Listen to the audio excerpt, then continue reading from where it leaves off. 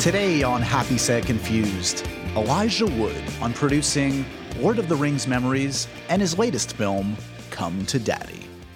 Hey guys, I'm Josh Horowitz. Welcome to another edition of Happy, Sad, Confused. Today, the one and only Mr. Elijah Wood. It is not his Happy, Sad, Confused debut, but it virtually is. I had a brief chat with him a few years back at Sundance. It was him and Melanie Linsky, but that was a short one. This is all Elijah, all the time. Cover a lot of territory with this guy who is just one of the nicest guys in the business. I've known him for quite a while. He was actually one of the very first actors to subject themselves to my crazy after hours shenanigans. One of my sketches. It was probably the third or fourth one we ever did, and he played a demented, crazy version of himself, and he was amazing. And ever since then, has always been super kind to me, and I love him because he's, like a lot of you guys listening, like myself, a true film nerd, and I say that in the nicest possible way.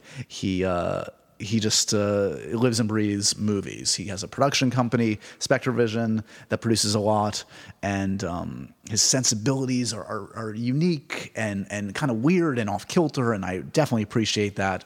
He's been producing and starring in really cool stuff, especially in the last decade, kind of using his powers for good, especially ever since the phenomenon that was the Lord of the Rings trilogy, being at the center of something like that, being that kind of centerpiece of a global franchise gives you a bit of clout. And I feel like he's used that for good.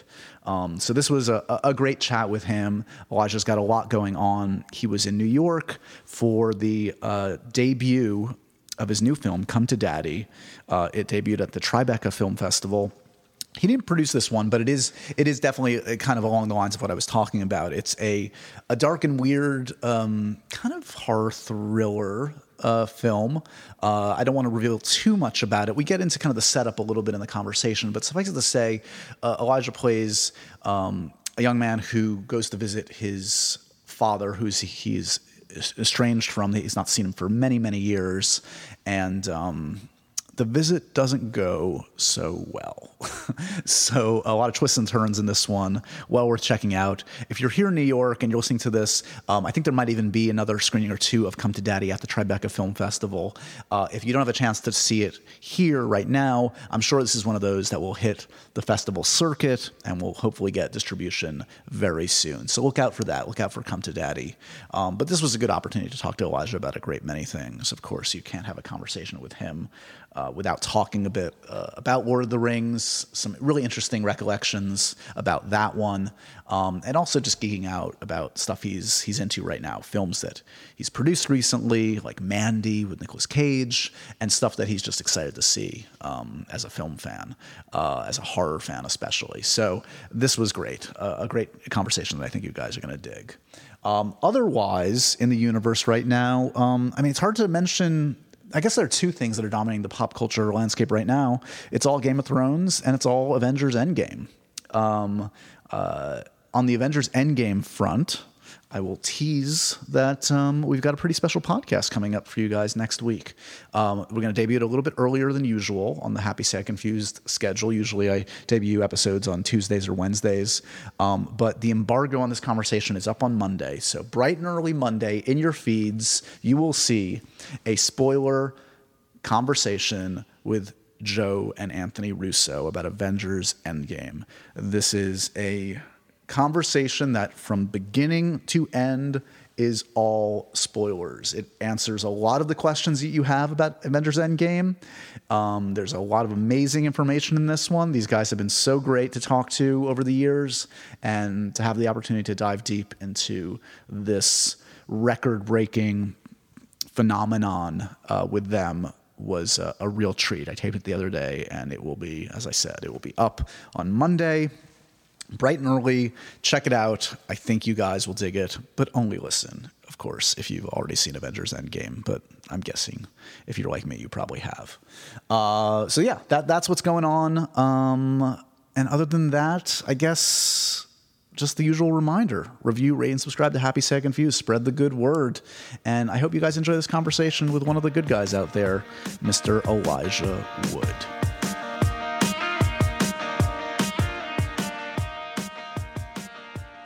Should we have a conversation? We were already having one, but let's have the conversation. We're having the conversation right now. Are we having the conversation? Oh, you weren't told that we're having the conversation, Not Elijah? the conversation. There's a lot to talk about, Elijah. There really is. I'm sweating. That's just because it's 95 degrees in here, so I apologize for that. That's all right. But it's good to have you here, buddy. You. We go way nice back, to be on but your podcast. It's the first time we did a kind of like a brief one once in Sundance. Yeah. You and Melanie, but it's shocking to me yeah.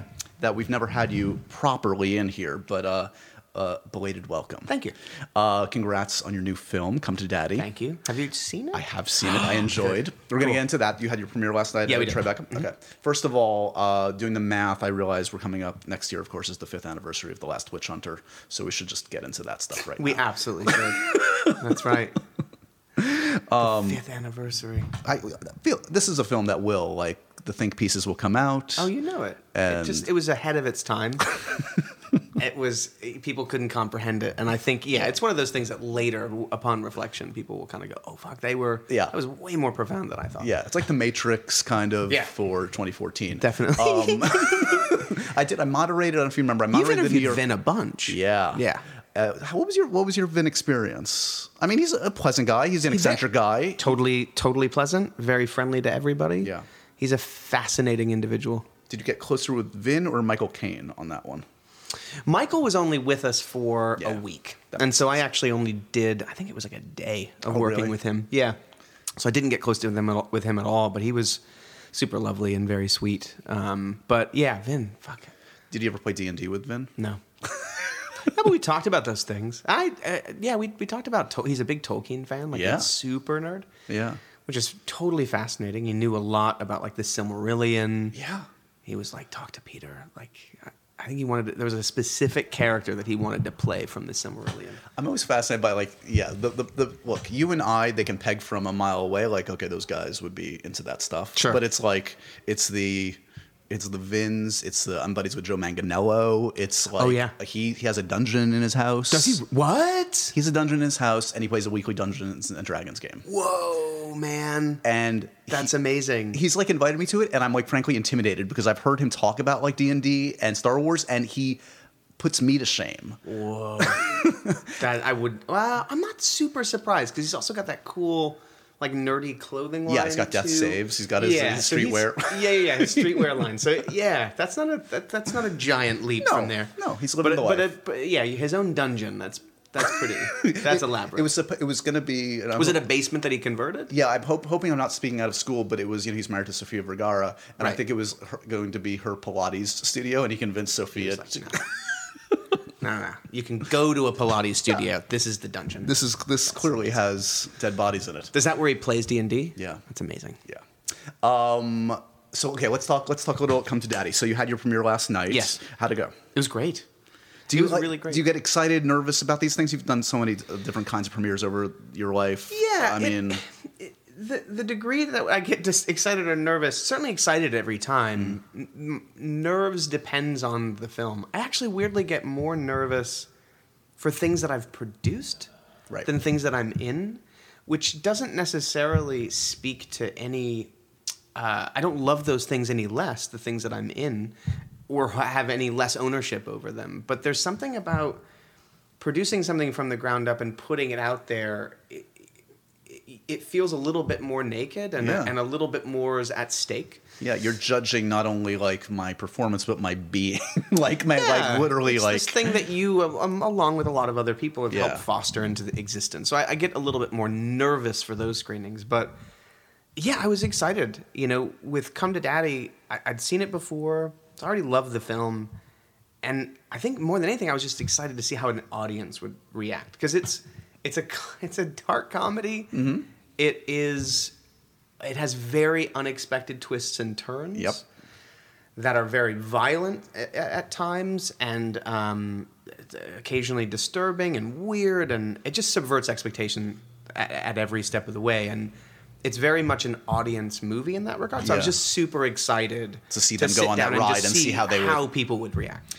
Which was awesome. You alluded to this, so we can't go. We don't want to go too much into specifics because there are some major twists and turns in this one. Yeah, unfortunately, once you get into Act 2, it gets super spoilery. but I will say, Act 1 hooked me. Like it's a great opening. It's a great conceit, which is basically this kind of fractured relationship. A young man who is kind of a douchebag, That's accurate. Yeah. You have this amazing kind of little mini monologue that really defines the character in the first 20 minutes. That is the moment actually in the film where he expresses his true self or his douchery, the sort of artifice of that character. Everything you imagine by looking at him. Yeah. From his ridiculous sense of fashion and his crazy bowl cut and his mustache and hat. Everything you think about looking at him, that sort of judging a book by its cover, he expresses in that scene. Right. It's pretty funny. So, and yes, visiting, kind of out of his element, seeing his dad after a long time apart. What else do we want to tease? Yeah, I mean, it's basically so it's this guy who we learn has lived a relatively cushy life. Yeah. We find out that he's, lived a life of privilege in Beverly Hills. He's a DJ maybe of some note. He claims to be. He's got a limited edition phone designed by Lord. Yeah, exactly. He gets a letter from his father, who he's been estranged from since he was 5 years of age. So he has very, very little recollection of or memory of his father. And so that's the conceit. It's 30 years go by, and you get a letter from your dad that you have no relationship with. Yeah. And what do you do? You travel to go see him. What's going to happen? What are the expectations? Yeah. Are you going to be met open arms? Is it a resurrection of? Are you picking up from where you left off? What is that? Right. And so that's the conceit of the movie and what sort of sets the journey off for Norval, the character. Suffice it to say, it doesn't go so great. Doesn't go so great. And I was shocked kind of as the more I read about this. So this is a feature directing debut, though. This is a gentleman who has a lot of experience, obviously, as a producer that He did Greasy Strangler, for those that have seen that crazy piece of work. That together. Yeah. So that should give you a little hint. Yeah. Did you see that at Sundance? I never have seen it, man. I'm so... Oh, dude, it's fine. You'll see it. But I'm gonna get to as the conversation progresses. Another one feel so guilty that I took so long to get to, but I finally took the opportunity since I knew you were coming in. I never saw Mandy last year, so I watched it last night. So, awesome. So thank you for that. What do you think? We'll get to that. Okay, it's amazing. Cool. Okay, cool. Amazing. So yeah, Ant has been a producer in film for a number of years. That's how we met. I mean, I met him in this sort of genre world in Austin, Texas. Right. Through Tim League, Alamo Drafthouse, Fantastic Fest. They're dear friends. And yeah, I mean, he produced Housebound, ABC's of Death, right. 1 and 2, long-time genre film producer, and then we worked together on Greasy Strangler. And then this thing came about by way of his own personal experience. Which is I was alluding to that. Yeah, so I don't even know if we want to talk specifically about that because it kind of almost gives some stuff away. But yes, there is a very personal story at the heart of this that inspired this insanity. We are talking about it, so it's cool. Okay. His father dropped dead a number of years ago, and his father's partner at the time determined that a good thing to do would be to sit at home with the body in the home. Almost like sitting Shiva, right? Sort of, as a means of mourning and paying tribute to this man. And so, good idea in theory, except a lot of his brothers and sisters left because they had things to do and they had jobs. So he was predominantly alone in the house for 5 days with his father, who had been embalmed and brought back in a casket in the living room. And through that experience, there were various visitors that he knew, but then a number of people who he'd never met, who knew his father from a time that he'd never heard about in regards to his father's past. So he starts hearing stories about his dad, nickname for his dad that he'd never heard, and this sort of past that had eluded him. Incredibly cathartic, emotional experience. He's a better person to tell that story. But ultimately, out of that, he had this idea of a nugget for what that could be expressed in regards to a film. Right. And it sort of kicked him in the ass because he had started making short films and then he moved into producing.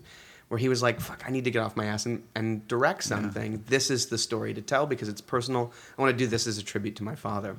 So he reached out to Toby Harvard, who was the co-writer on The Greasy Strangler. And he was like, this is the kind of structure idea that I have for this movie.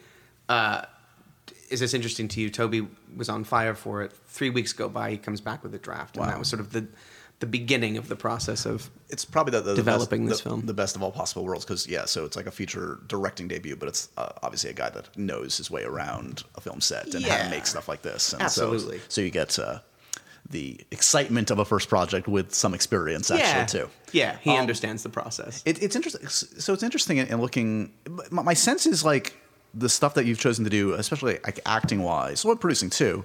A lot of it's come from relationships, like friendships, relationships, the Austin community.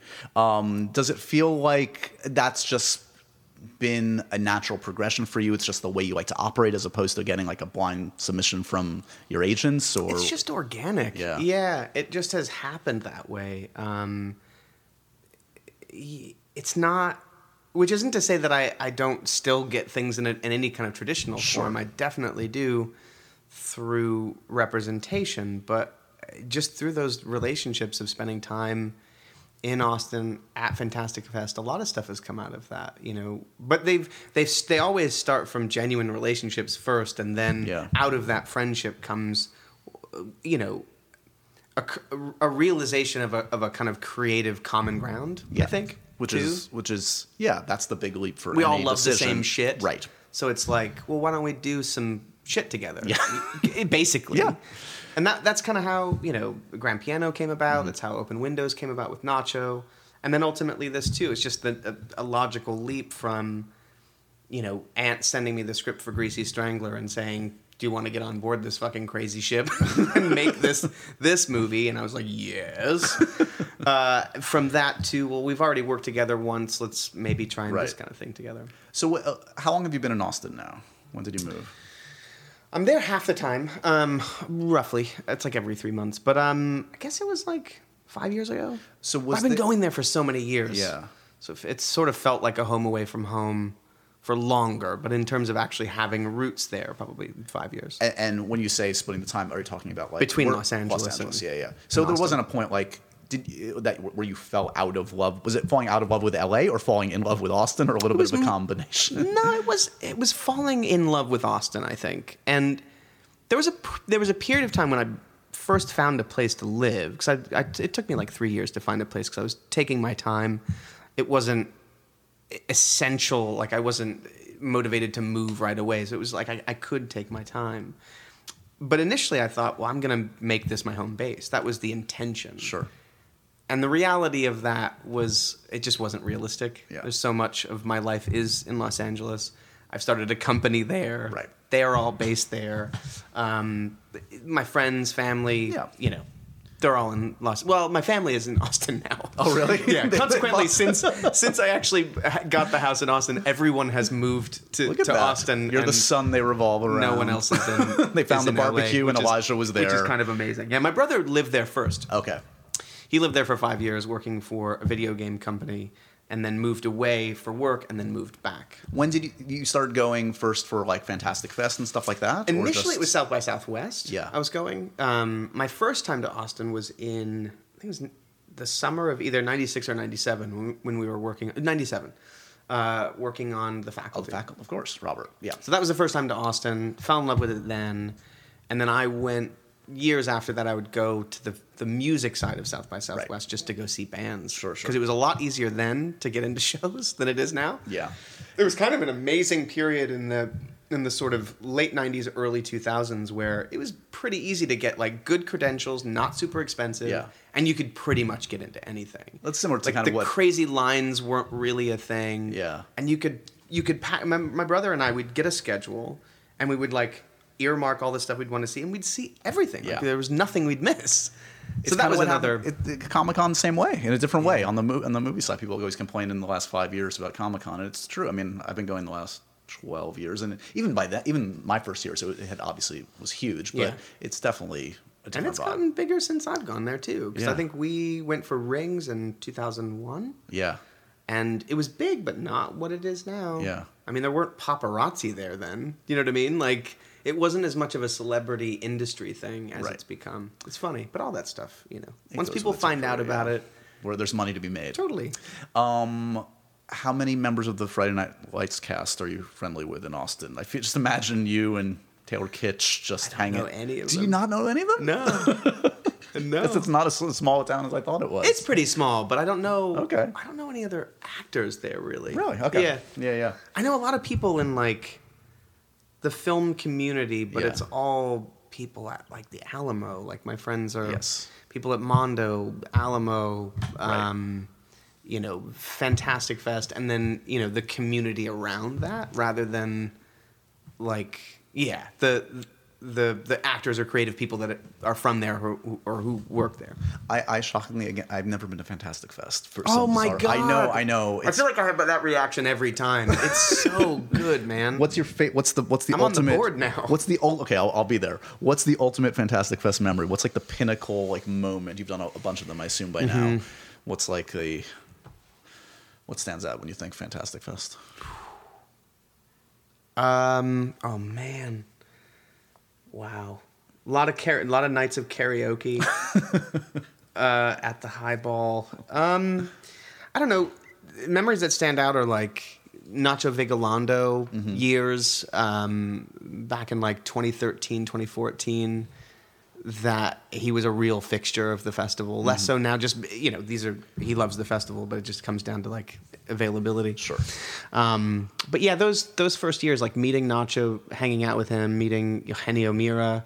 I think at one point I got picked up and thrown onto the ground by Nacho. I think we were doing like it was Fantastic Feud, which is basically like a quiz show about horror movies. Right. And you're encouraged to drink, and it was pretty ruckus. And I think he picked me up and threw me on the ground.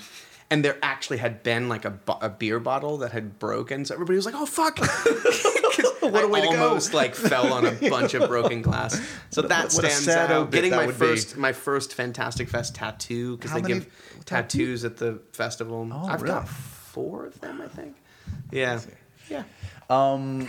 Okay, this is random, but I noticed you shot this film in Vancouver, but I noticed there's a New Zealand connection. It was in some so way. it was a co-production between New Zealand, Ireland, and Canada. But we shot on Vancouver Island, kind of in a remote corner of Vancouver Island called Tofino, which is Got it. also like the surfing capital of Canada, apparently. Vancouver's beautiful. I'm sure you've shot a bunch there by now. Shot a lot in Vancouver Yeah. proper, yeah. Yeah. It is beautiful. BC is really beautiful. Vancouver, the city, is a little, it's just tough. Is it? I've only been, I think, twice. It's maybe, a great city. Yeah. It's overrun with production. Got it. There's just a lot of production there. Yeah. So it can be a little intense.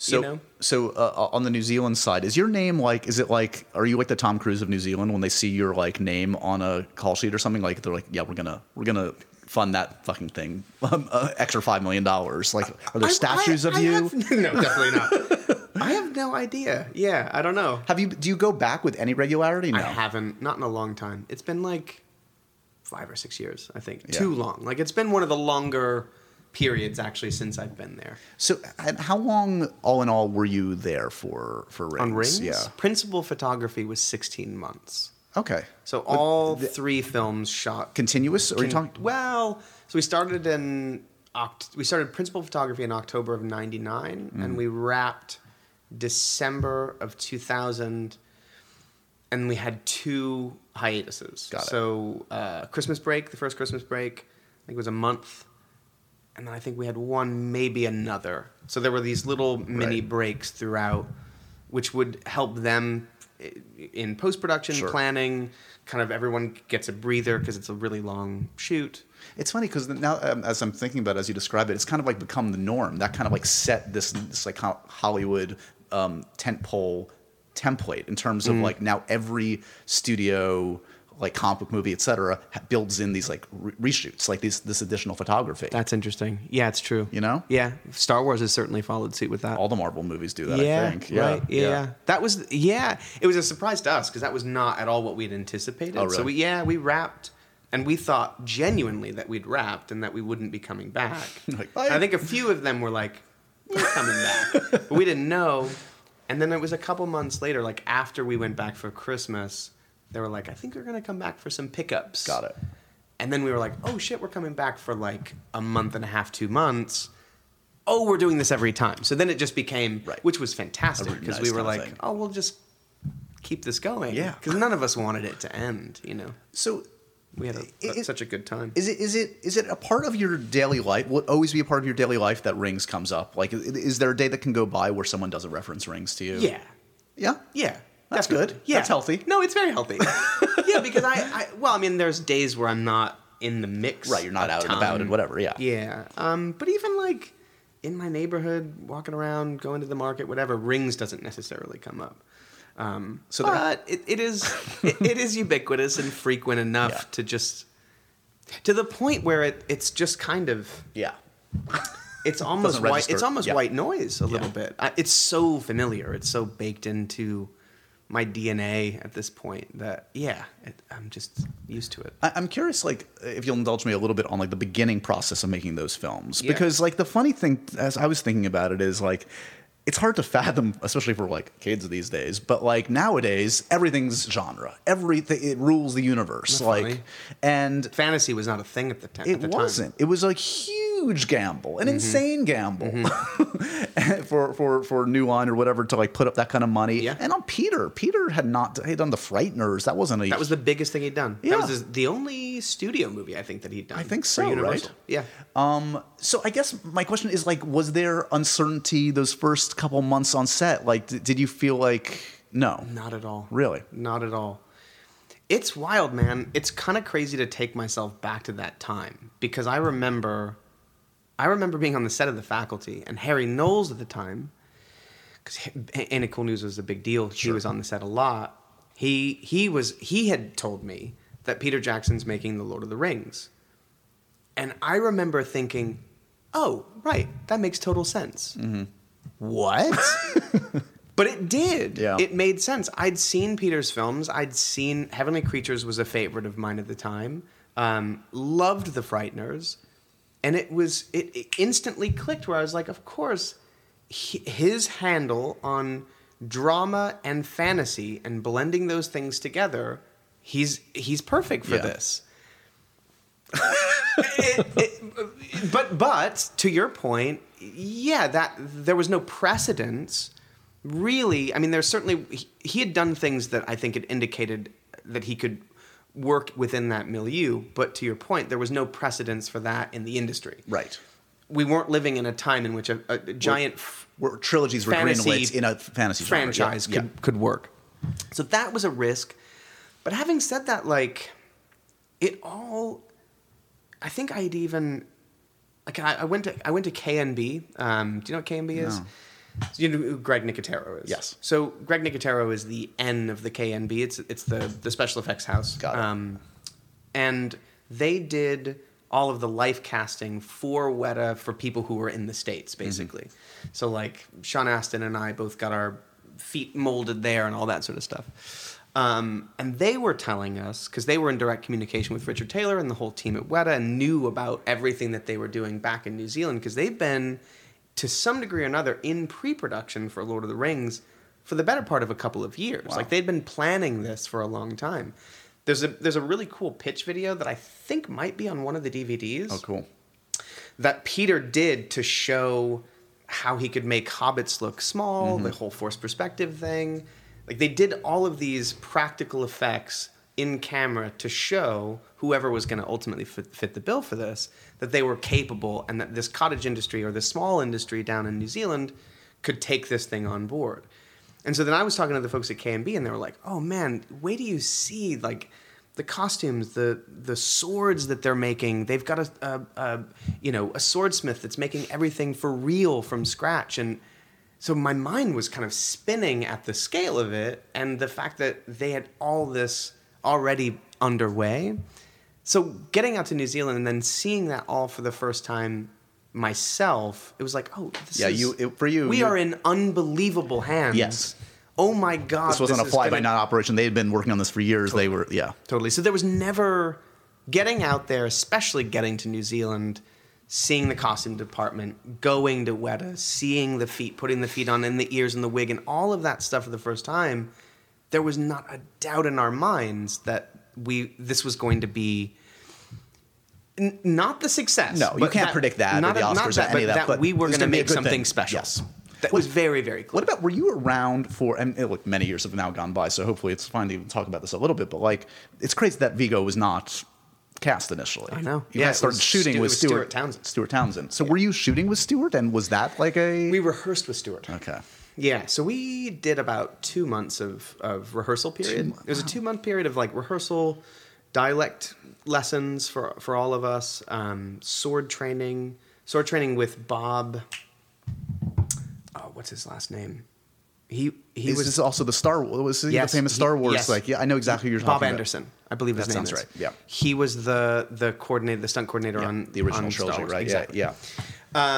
So yeah, sword fighting lessons, horseback for the folks that were doing that. Basically, all of this training. Yeah. And then working out sequences. So like that whole sequence at Weathertop with Aragorn, we were rehearsing that with. Wow. I'm pretty sure we rehearsed some of that with Stuart. So there was rehearsals with him. Got it. Did you have any sense that like this felt a little off, or that Peter had lack of confidence, that it was just? We not were work? really surprised. Yeah. We were surprised. That kind of thing is really hard. It just is. We all took it hard because for 2 months, in addition to all of those things that we were doing individually to prepare, but we were doing it together, we really gelled as a team. Yeah. And, we were looking ahead at what was going to be the next year and a half of our lives of going through something together. And when you're kind of 2 months into that, Yeah. you're a galvanized group. You're doing everything together, spending your free time together, and you're working towards this thing. So it was really jarring to lose a member of the family. But that being said, Viggo came in and so quickly jumped and rose to the occasion that it was astonishing. Like, it was almost, his journey was almost like that of the reluctant king of Aragorn. Totally. How fucking crazy is that? But he jumps into this thing and takes on a responsibility that's bigger than him with such gusto. And I think he shot within a week and a half to 2 weeks when he arrived. Wow. That he shot. That's insane. Well, there aren't many Viggo Mortensens out there, clearly. There aren't. So in the wake of Rings, here. So one of the interesting things I've noted, like in looking at all your work in the many years since, is not a lot of studio films. Like you, and so except for obviously Last Witch Hunter, which is the pinnacle of your work. Yeah. Maybe there's a lesson there. Maybe I've answered my own question. But is that conscious? Is it just like, again, you're going sort of where the material is? It's going where the material is. If there were... Look, I can't make any illusions that I could just simply write my own path. I can't. I can't. And I don't know that even after Lord of the Rings, that I could have. Could I have hustled more after that? I've thought about that in recent years. Like, I've never looked at my life or career strategically. I've always looked at it really organically and reacted to what seems interesting and, filmmakers that I want to work with and, becoming friends with people and wanting to work with them and being excited about their ideas. So those became the paths that I would follow increasingly as I got older.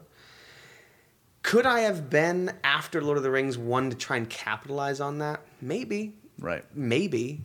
Would I have been happy doing that? That I don't know. Right. I can't really answer that question because it's an unknowable thing. But I do know that I ultimately followed a path that was fulfilling to me. You know, it's ironic, and you probably blanched at this kind of even bring this up, but like because there have been jokes for years about like mistaking Radcliffe for you and vice versa. I've gotten to know Dan over the years too, but it strikes me that like you guys have both, like you kind of both approached it, whether consciously or not, very similarly. Yeah, like he has followed his muse, and he's done theater, and he's done weird shit, and it's like there's there's nothing left. The only thing to prove is to prove to himself, like to interest himself. He doesn't have to prove, like, he's been on the biggest stage. You've been on the biggest stage in the industry, right? So that's like the best place to be, and to have that at such a young age, like, super fortunate. I mean, you've had, I would argue, like 3 acts already in your career, and you're a young man. Yeah. Do you know what I mean? I do. Yeah. It's wild to think of it that way, but yeah. So, and one of them, I mean, we alluded a little bit to the producing side, so that's really obviously exponentially grown in recent years. Mm-hmm. So, and you've been doing it now long enough that you've seen like major changes in the industry, like even at the time that you've been doing it. Yeah. So talk to me about where you guys are at right now in terms of like how you approach things differently maybe than when you were starting out. It's interesting. Yeah. I mean, at the time we started because, part of it was a reaction to, I mean, I wanted to get into producing films. And then I met Josh and Daniel, my producing partners, on another thing that Daniel was writing, Josh was going to direct, and I was going to be in. It was like a road comedy thing. Mm-hmm. And then out of that, we forged genuine friendship and realized that we had a shared mutual love of horror and genre. I'd been thinking about starting a production company mainly because I wanted to support filmmakers and the kinds of stories that I wanted to see and be a part of that creative process from the ground up. And then we kind of latched on to horror. We realized that we had this shared mutual love of the genre. And it was at a time in which that wasn't really consistently being made in the U.S. Like, there were great examples that were exceptions to the rule outside of, like... Because a lot of the stuff back then were the Saw sequels, were movies that were a little bit more relying on their exploitable elements and less on character and story. And the stuff that we loved... I mean, everything from the Val Lewton movies from, way back to the golden age, I think, of horror of the 1970s, things like Rosemary's Baby and The Exorcist, right, or The Thing, Halloween, and so on. And then the stuff that we were loving at the time that we were connecting on were films like Let the Right One In, The Orphanage, Martyrs, like these films that, like the 1970s and film and eras prior, took their subject matter seriously, and in some ways you could almost remove the exploitable horror elements and still have a compelling story. And it didn't feel like there was a home for that yet at the time. Blumhouse was around. There was stuff that they were making, but it wasn't the renaissance that we're currently in. And so we just started looking for... we had no idea what we were doing. We had no idea how to run a company. Right. We were just like, we're starting a company. But what we did know is, like, we have a lot of friends in the industry. We know a lot of people that we like, and there's a lot of people that we like that we can reach out to. Why don't we just reach out to people in the creative community, both people we know and don't, and just ask them if they have a creative or a passion project in the horror space that no one wants to touch. Right. And invariably, they did, and it was always awesome. So that's kind of how we built out our initial slate. And then over the years, there's been this kind of groundswell of other unbelievable companies with A24 and Blumhouse expanding and doing a lot more in the horror space and supporting really great filmmakers. And so now there's this unbelievable genre fucking renaissance where everyone's doing genre, and it's super exciting. By the way, you mentioned... it's bleeding. The thing that we noticed too when we first went to Sundance, we were so lucky to get Girl Walks Home Alone at Night and Cooties, our first movies out of the gate, into Sundance at the same time. But we started noticing that the midnight movies were moving out of the midnight section into the regular section, and you're like, now that's a game changer. Because now these movies are being accepted on a level that they're not relegated to that one space, which is super cool. When I was looking up some recent chats you've done just to see what you've been talking about, I did enjoy a couple years back you explaining what Cooties was about to Larry King. That was like that felt like a moment. Oh my god, I did, didn't I? Not only that. What did I say? How did I explain it? Here's the better part of that conversation. Was his reaction? No, it wasn't that. It wasn't about Cooties. It was about you and you're the nicest human being on the planet, and that you can't be an asshole. Explain to him that it was William Peter Blatty that wrote The Exorcist when Larry tried to correct you. Did he? Did he say that it was Friedkin? No, he said someone else. I don't know who he said. Wow. Yeah. Well, it was definitely Blatty. He was. I know. I'm with you. I'm like, yeah. Anyway. So all. There's a lot to say on the producing side, but I do want to mention because I'm the last of the party of Mandy. Oh no, it's so great.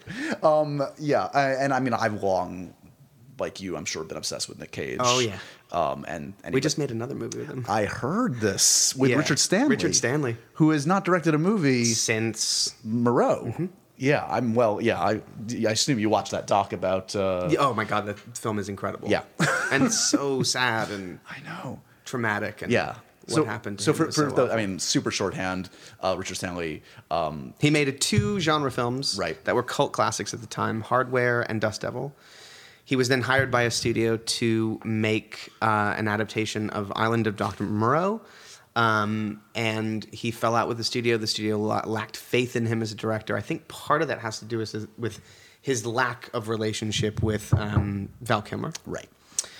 Studio, instead of standing by and supporting, backed off, and he was fired from the movie And now unceremoniously. And he developed all of the visual style of that. Yeah. Like, oh man, like the amount of work that he did to establish what that film was going to be, and he had so many great ideas too that didn't come to fruition. So he's back. Thanks He's to back you guys. some and 20 years later. That's Yeah, so crazy. with an H.P. Lovecraft adaptation. Sold. Color Out of Sold Space. 5 Yeah. times over. Yeah, I'm excited. So you presumably and you worked with Nick a few years back, right? Which Yeah, is on a kind movie of how called this the, kind of sort of, yeah. So I worked with him on a movie called The Trust. We spent a lot of time on set just talking about movies, which was incredible, and that was a dream come true to me. I've been a fan of his for so long. He is such an icon. He's one of the few actors that I've worked with, and I've been so lucky to work with extraordinary people, but he's one of the few people where I had frequent out-of-body experiences working opposite him, where I'd be like in the middle of a scene thinking, oh fuck, that's Nicolas Cage, and he just said that in that way. That was so Nicolas Cage. Oh my God. But what was so wonderful beyond working with him was being able to sit and just shoot the shit and recognize that he loves movies and loves to watch new movies and be exposed to new exciting filmmakers and genre stuff. So I'd recommend things to him. And at the time we were kind of privately on the Spectrovision side, we were talking about him, like, could he be good for Mandy? Fuck, that'd be amazing. And so I was like, you should check out this movie called Beyond the Black Rainbow from Panos Cosmatos. He's like, cool, I'll go check it out. So he watches it and loves it. He's like, it gave me nightmares. And I was like, well, there's this movie called Mandy. Would you be interested? And so that did start our sort of creative working relationship, which has just been so rewarding and lovely for both us. And I think he's happy with it because he keeps working with us, which is really, really lovely. Yeah, he might be. I was thinking in recent months because people ask the stock question like, who haven't you talked to? I mean, I've talked to Nick before, but I've never had him on the podcast. He'd be somebody that I'd love to have it for an extended conversation. He must be amazing. Awesome. Yeah. So yes. So you've never directed, which is kind of shocking to me. What's up with that? I need to do it. I think part of it is that. Thanks. I think part of it is just that I haven't put that hat on to go, all right, now I'm gonna hunker down and find something to direct. And I think part of it came from somewhere in the back of my mind thinking, well, it's just gonna hit me.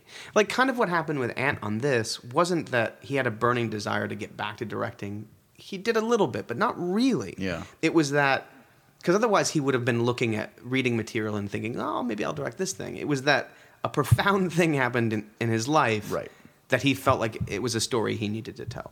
So I just assumed that at some point something would kind of hit me and go, well, this is the thing I need to tell. This is probably Act 4. We alluded to the first 3 acts. This is Act 4. Will be. So, I want to put some time and energy into it because honestly, I fully fantasize about a time in which that's all I do. Yeah. I just love filmmaking, and I've already kind of dipped my toe in so many different aspects of the process. I think it would be very enjoyable for me to be a part of it in that regard too.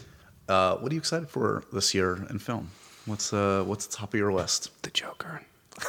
Come on, that looks. It looks far fucking better than it should. It does. It really looks amazing. I have such high expectations for what that will be. That film looks incredible. I cannot wait for The Lighthouse. I'm a huge fan of Eggers. The Witch, Yeah. I think Eggers is going to continue to be an extraordinary filmmaker, and I just can't wait to see everything that he does. So just seeing that image that A24 put out, I was like, fuck yes!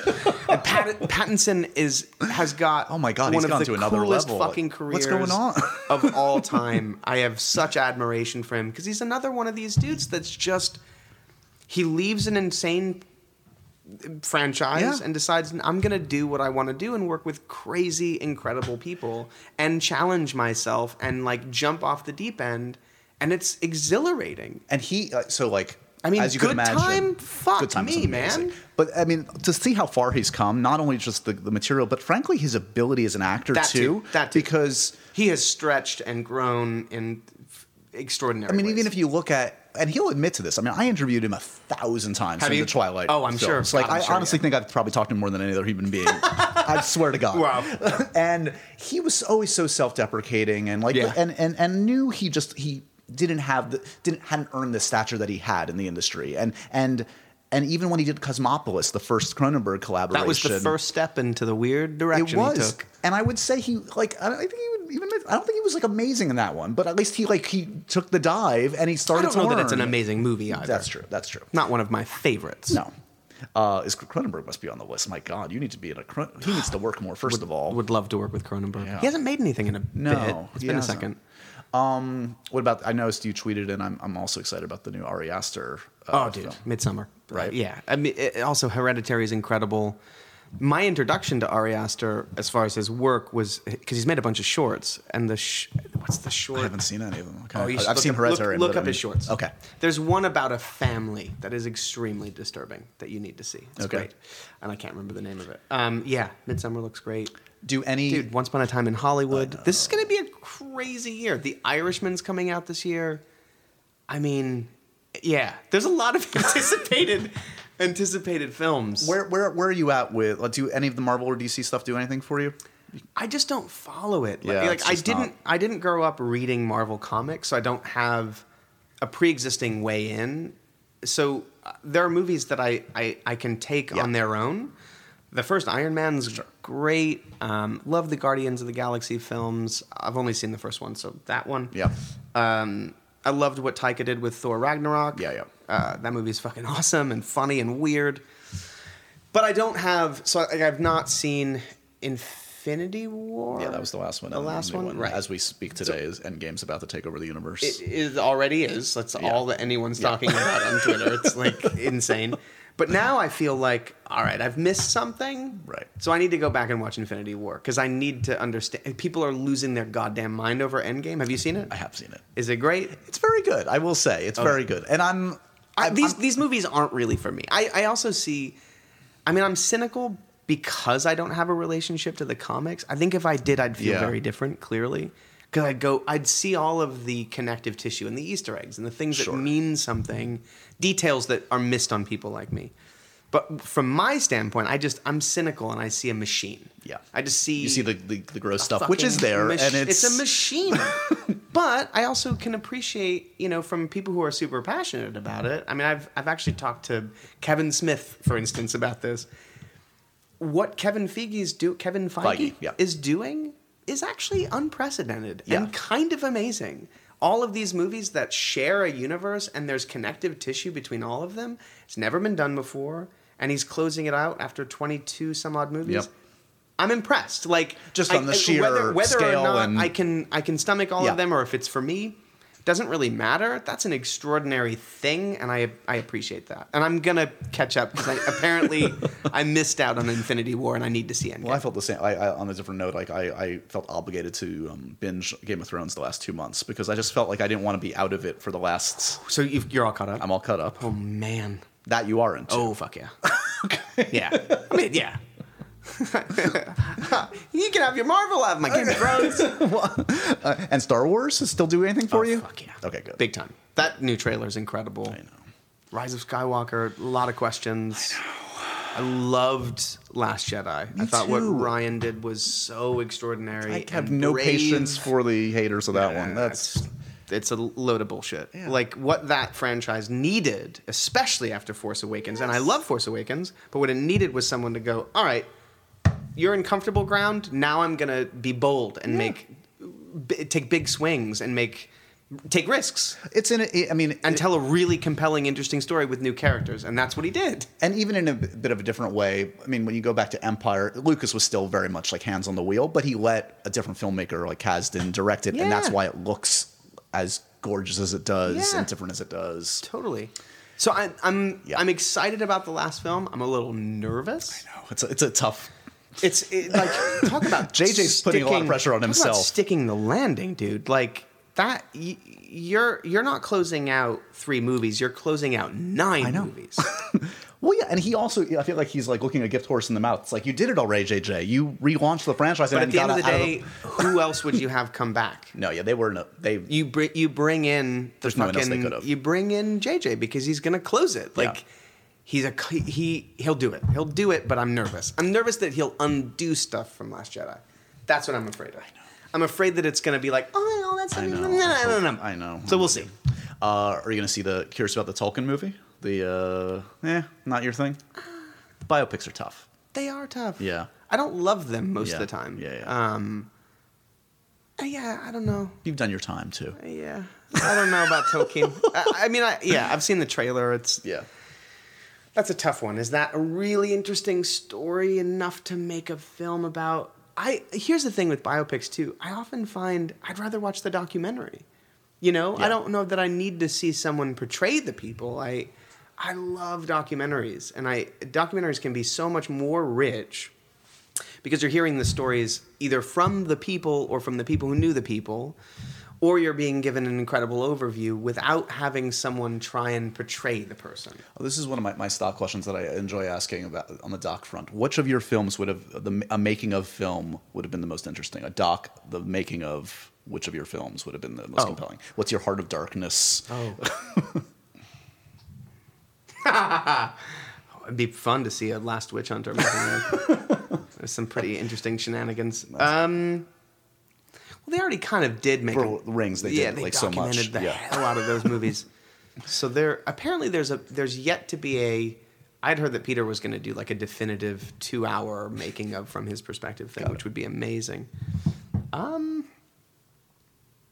I can't think of anything else that would lend itself to a making of that I... Let's put a good word in with Vin to unlock the vaults. We'll go full circle. He's in Avatar? I heard that. I saw there was a photo of him on set, right? There's a video with him. I think he posted it to his Facebook. Because doesn't he have the most followers on Facebook of anybody in the world or something? Here's my favorite thing of the I can't believe we're talking about this. Again, why? It always comes back to Vin. But during that when I was monitoring your Comic-Con thing with Vin, it was when Facebook Live had like just started, like the ability to stream live. And he was streaming backstage, and I think he didn't realize that I had like 15 minutes of business to do where I was like going to show clips and do intros. So he starts doing, if you want to go back into the archives, guys, and watch Vin's very early Facebook Live video, it's him basically talking into a camera saying, "You ready for this? You ready for this? You ready for this?" for about 15 minutes while you hear Josh Horowitz drone on stage forever. Oh my God. It's riveting. And he's back there, you're there like waiting for him. He's waiting to go on. Wow, what a comedy of errors. It's the backstage shenanigans that I live for. It's good to catch up. It's been too long, buddy. It has been too long. Come to Daddy's the film as we speak today. It's at Tribeca. Hopefully we'll know more about where people can see it soon enough. Yep, hopefully. But congratulations on it, man. Thanks. I'm excited for all your Nicolas Cage shenanigans. Putting a good word for the podcast. Yeah. And like I said, good to see you. We've got a podcast coming out too. Do you? With Shudder. Do you subscribe to Shudder? I do. I'm a big fan of theirs. Yeah. We are doing a podcast, SpectreVision. It's me and Daniel are the hosts. And it's called Visitations. Nice. And it's basically like, the concept is it's a deep dive at people's homes. So we go to people's homes or offices or wherever their creative space is. And it's primarily people that are either directly related or tangentially related to genre or horror. Yeah. It can be a loose thread. It can be a big thread. Sure. Doesn't necessarily matter. The idea is to sort of have, in-depth, intimate conversations with people in their that creative don't space. Don't feel they don't feel like interviews. That they just feel like we're shooting the shit and try to get to some degree of depth about where they came from, who they are, why they create, what they're afraid of, what their vulnerabilities are, why they started making whatever it is that they make. So we interviewed Flying Lotus, which is super cool.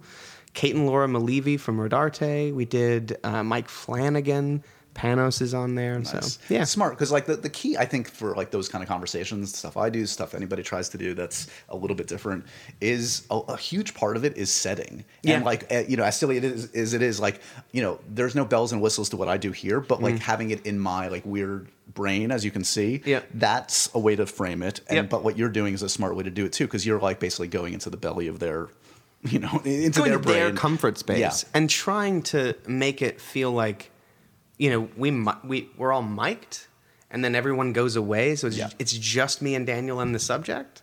So then you forget that you're even on a podcast. That's the whole try and remove any kind of awareness, and then people start to reveal a lot more. And there you go. Yeah.